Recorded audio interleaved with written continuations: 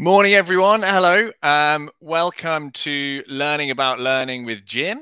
This is season 1, episode 1 of my little experiment this year. So welcome to the folks joining us on LinkedIn and YouTube Live. Hello to people who are watching on the replay, and I guess I might put it out as a podcast. We'll see. So if you're listening on a podcast, then I have done that, and hello to you too. So this is about me doing some research into learning and then sharing it with the world, sharing what I've discovered and having some conversations with people too. I started it about a year ago as a kind of alternative personal PhD project.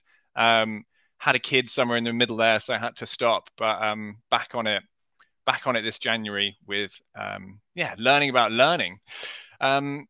If you're watching on YouTube or LinkedIn, you can comment and we'll see those comments and we can bring them in. So if you have any questions or comments or things to add, chuck it in there and we can bring in your perspectives. I've got Nick Bennett here joining me, who asked a question on LinkedIn. So I'm going to bring Nick in. Morning, Nick. Hey. Nice to see you. How you doing this morning? Too. I'm good. The sun's shining. I can't complain. It's Friday, so all is right. Cold and bright here, isn't it, in England? So let's get straight into it. I said we'd do about 20 minutes, so lots to cover. So your question was this. Could you just maybe talk around this question a bit? Where did it come from? Why is it interesting to you? Yeah, so I think the interesting thing for me, having taken a lot of courses and delivered quite a few as well, is the theory of spaced repetition. I think in itself is quite interesting, of like how we as humans are supposed to remember things in different contexts and how that's used in education, but also in corporate environments. But with the kind of onset of people really looking into neuroscience and how that applies to learning, the novel and engaging element always felt, or learning as a whole, learning theory is quite buzzwordy, I find sometimes. So actually, what does it mean when you say some of these things or when people say these things? And when I've used the term novel engaging, perhaps I have a very specific definition of that. But what's a participant's definition of that? And how do you design a learning experience for a whole group of people that are different in every way and perhaps have a different definition of what is novel and engaging for them, if you're trying to use that to help stimulate memory and recall instead of spaced repetition, or maybe in addition to spaced repetition? So yeah, it was really around like the definitions of when it's useful and how to think about it, because so much of learning, especially over the last couple of years during the pandemic, that's happened online, has probably gone in the metaphorical bin, right? People took it because they wanted to upskill, because they were concerned about their future, but how much is people actually applying and taking forward with them? So I think that was kind of the context to it. Totally. And then in the context of kind of corporate learning as well, how much of it is just people ticking boxes or L&D departments ticking boxes so they say they've done stuff? Yeah, exactly. Does it really have an outcome, or can they just write a list down to say, yes, I've ticked and moved forward and I can get my promotion, or I can apply for my new job because I've got it on my CV? Exactly. So we're discussing then so this idea of spaced repetition, repeating something over time to embed it in your memory, how useful is that versus creating these kind of new, what you call novel and engaging learning experiences? How can those two work kind of in concert together?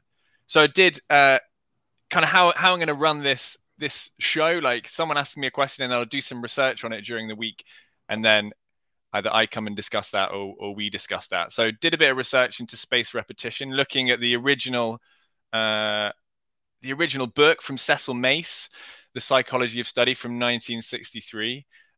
He talks about, he quotes John Locke talking about how different people retain things in different ways, saying for some, the mind retains the characters drawn upon it like marble, others little better than sand. So, some of us, of course, remember more than others. But he says it has been shown that for most forms of learning by heart, the periods of study should be short and distributed over as long a time as possible. So I think what's interesting, that chapter is called Memorization, and he's exploring memorization. So I guess if we can have a bit of a discussion around like how useful is kind of rote memorization to our work and what we do. Have you found it useful? Because for me, like we said in the chat before this, like that takes me back to cramming for exams or things outside of work, maybe where I'm learning to lock down sourdough. I do that once every couple of days, and like I know how to make it by heart now. Do you find it useful for some things? I think I have found it useful, but only in combination with other things, I guess. Like it feels like one tool of many, not to be used in isolation. And I think perhaps the depressing part of it, in a way, is that a lot of learning experiences I've had rely on it almost exclusively as a kind of learning tool that I'm going to make you do this a few times and then I'm going to give you a test on the end of it. And a reference point, I guess, is I won't mention the supplier, so not to bad mouth anyone, but I'm sure we've all taken them. It was a course on managerial finance, which is quite a dry topic anyway, but one I wanted to learn, and learning how to do discount cash flow analysis as part of that. Something that's really useful to have, but insanely complex if you're going from a standing start. So I think doing it as part of that worked, and even post that worked as well. But if I hadn't took the chance to then go, okay, I'm going to learn how to apply this to the business I'm in and other businesses to make sure I'm getting that context to it, I don't think it would have worked just as like an isolated, here's company X as part of the program, please do this. But the fact that I was thinking about the business I worked for and the memories and experiences of that, I think seemed to bring it to light more. But equally, I definitely don't think I'd know it as well just by doing it week after week after week forever. Because one of the things I think we mentioned before, like spaced repetition dropping off over time. And I definitely don't remember it as well now as I did during the 2-week first period of the intense course. So spaced repetition seemingly doesn't quite fulfill the need that I had for that topic. But I guess maybe there is some corporate uses for it, but I'm struggling to think of them if I'm honest, really, for things. Yeah, I suppose it's I suppose there are some things, if I think in like a work context, there are some things that we do so regularly that they become kind of second nature. So like say you're doing like a kind of agile process, you do a stand up for the first time, you don't know how that process works, but after doing that every day for a couple of months, then it becomes second nature. You've internalized it, but you're kind of directly applying it on a day-to-day basis. Whereas like just learning about that through some e-learning course, you might not it might not be embedded in the same way. Well, that's a really interesting point, because then perhaps it's the semantics between application and learning, because yes, right, most learning is designed to be done as a piece of external work. So you have your job or whatever, and you want to learn or apply this new thing to your job. So you go away and you do this course, and then you try and do it in your job at the point where it comes up. But I don't know how frequently that scenario you explained was either designed by the course or content creator, or the person taking it has that application ability. So I learned how to do agile for a week or a couple of weeks, and then every day for the next 6 months, or every couple of days for the next 6 months, I'm actually doing the Scrum or whatever framework it is. And perhaps so it's not the fault of spaced repetition, it's the way it's been bastardized at different points by learning designers, maybe. Totally. And like to your kind of point from your question about an engaging learning experience, for me, like an engaging learning experience is one that people can directly apply to their work or life, like as they're doing it or straight after it. It needs to feel relevant. Our friends Svenning and Bella talk about learning in the flow of work. So it's like it should be part of that flow of work, and you should be able to like apply it, and it should be designed in that way. Yeah, that's a really interesting point. But I still think there's a long, but then also I think the two places where there's perhaps a gap for that is, one is like actually being designed in that way, because it is difficult to design that, because a lot of challenges from a learning experience perspective tend to be big aspirational goals that people want to move from, not incremental steps forward. So putting it in the flow of work is going to be pretty disruptive. But then how does the technology sit in that as well? Because designing learning experiences that sit actually within the flow of work means it has to be within that company's sort of software stack, essentially, which how do you design agnostically for millions of different software stacks across the world? So it's a really challenging application of what would be, I guess, best practice. Yeah, and practically it's kind of, I think it's easier to almost take people out of the day to day for a 3-day masterclass or something than it is to do something that they're doing for maybe an hour a day, and that it could easily get shifted because meetings come in, or I suspect that's why a lot of workshop-based learning experiences are in chunks like that, or maybe pre-pandemic were like that, because it's much easier to get people's focus time if you do it in a big block, which and that isn't good for spaced repetition. Yeah, but I think the interesting thing when we talk about learning as spaced repetition or application as spaced repetition, like spaced repetition might not need to be a sort of design tool for the experience, but it could be a design tool for the off time or whatever, post or during the experience. And some of the best courses I've had have been so, I guess it's a weird way to describe it, but so novel and engaging that it's inspired me to want to go back and do that spaced repetition myself and go back and apply it. So flipping back is like, to me, novel and engaging doesn't just mean application being built in the flow of work. It also means that it was like a well-designed, doesn't have to be fun, I guess, because you can't say everything can be fun, like learning fire safety probably. Maybe it can be like, do our learning designers pushed enough to really go out of their comfort zone to learn new ways to design experiences that are different? I think the pandemic's been really interesting from that perspective, because we've now shifted again where lots of people caught up and have done the new sort of advanced techniques, and everyone's pretty familiar with the way to design a good digital workshop experience. But then what's the next thing, which is going to be novel for someone that they haven't learned in that way before, and it's going to be engaging.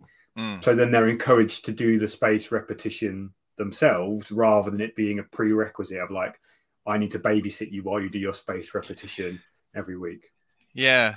I pick up on something you said there, like learning designers having almost the bravery to create things that are really engaging and fun. Because the kind of, as I was looking, I kind of moved on from the spaced repetition to what makes an engaging learning experience. And there's some research around the importance of positive stress in making a good learning experience.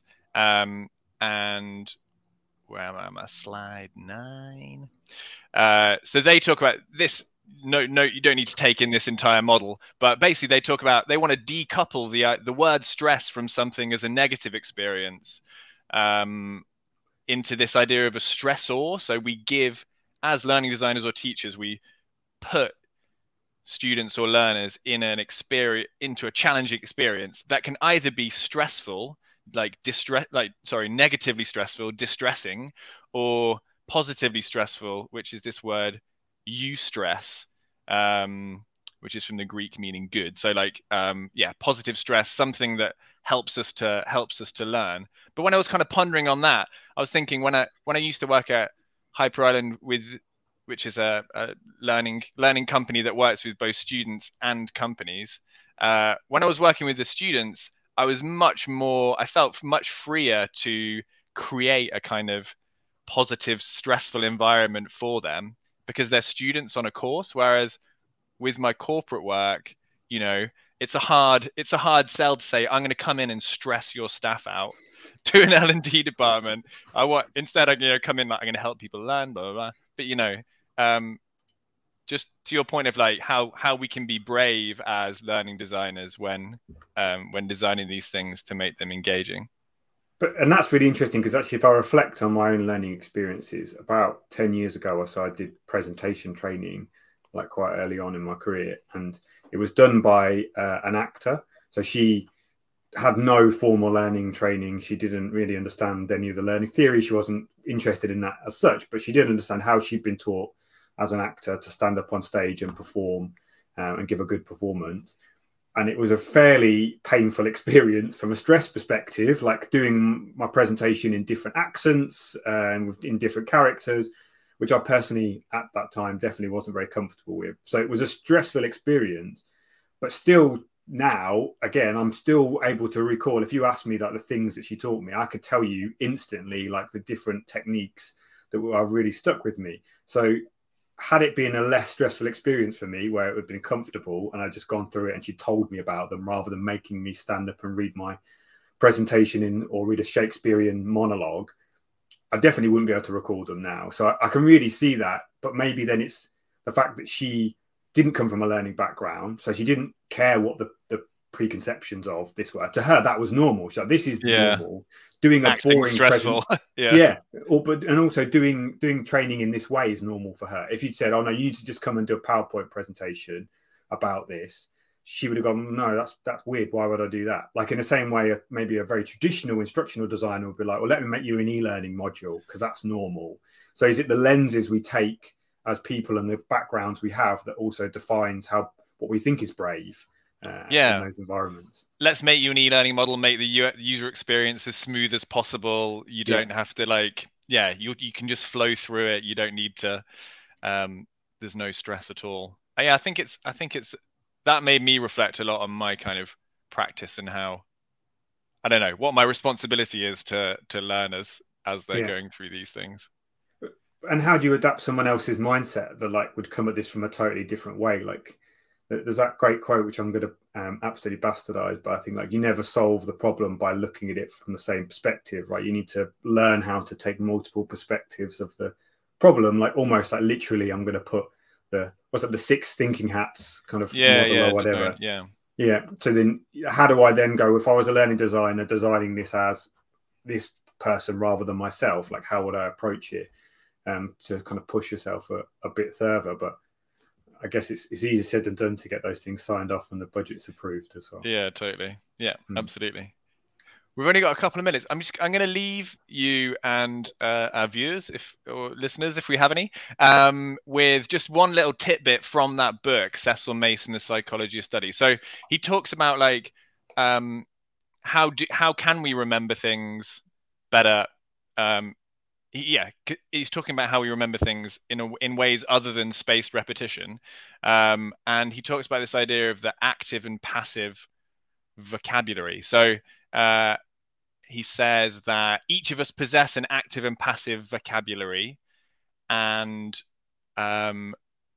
essentially, summary of this quote is, by kind of writing essays or writing a book or giving a lecture on something, you yourself will learn so much more about it than if you just kind of repeat that thing, which I think we've all kind of experienced. If you have to what's that phrase, teaching is the best kind of learning. So you have to really, really understand something in order to internalize it and really learn from it. So he thinks that doing an essay or a written examination can actually be great learning experiences. And when it comes to kind of taking in lectures, you're listening to a TED talk or you're listening to a podcast, he reckons that he says there's 3 possible ways you can either just listen and not take notes, or fully transcribe, or listen and take notes. And he reckons that just listening and not taking notes to lectures, giving it your full undivided attention, is the best way to engage with them. So, and then whatever sticks, whatever was sticky will stick. The things that were interesting will stick with you, which is kind of an interesting perspective. I don't know, I'm sure I've got notebooks full of notes from lectures and TED Talks and conferences that I've just never looked at. But those things, you talked a bit before about the emotional, the things that had an emotional connection are the things that maybe stick with you. Yeah, I think it's that whole memory trick, I guess, going outside of learning, but isn't it supposedly you have to give it context or whatever? So the thing you want to remember, you either put it in a place or an experience. So you're not remembering the thing, you're remembering more holistic part of it. And definitely my experience, rather from a research perspective, personal experience has been that's worked for me in the past, or that's what I tend to remember.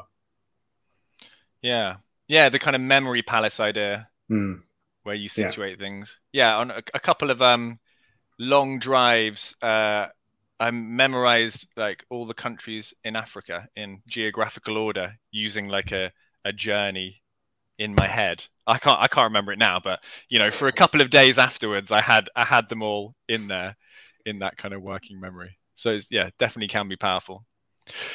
We're at time, Nick. Thanks so much for the chat and the question. No problem. It was a pleasure to talk to you. And for those folks who, yeah, if you've joined us, hope it was interesting and useful. If you've got a question as well, drop it on LinkedIn, and I can guide my research for the next week. But yeah, thanks for joining us. See you next time. Cheers.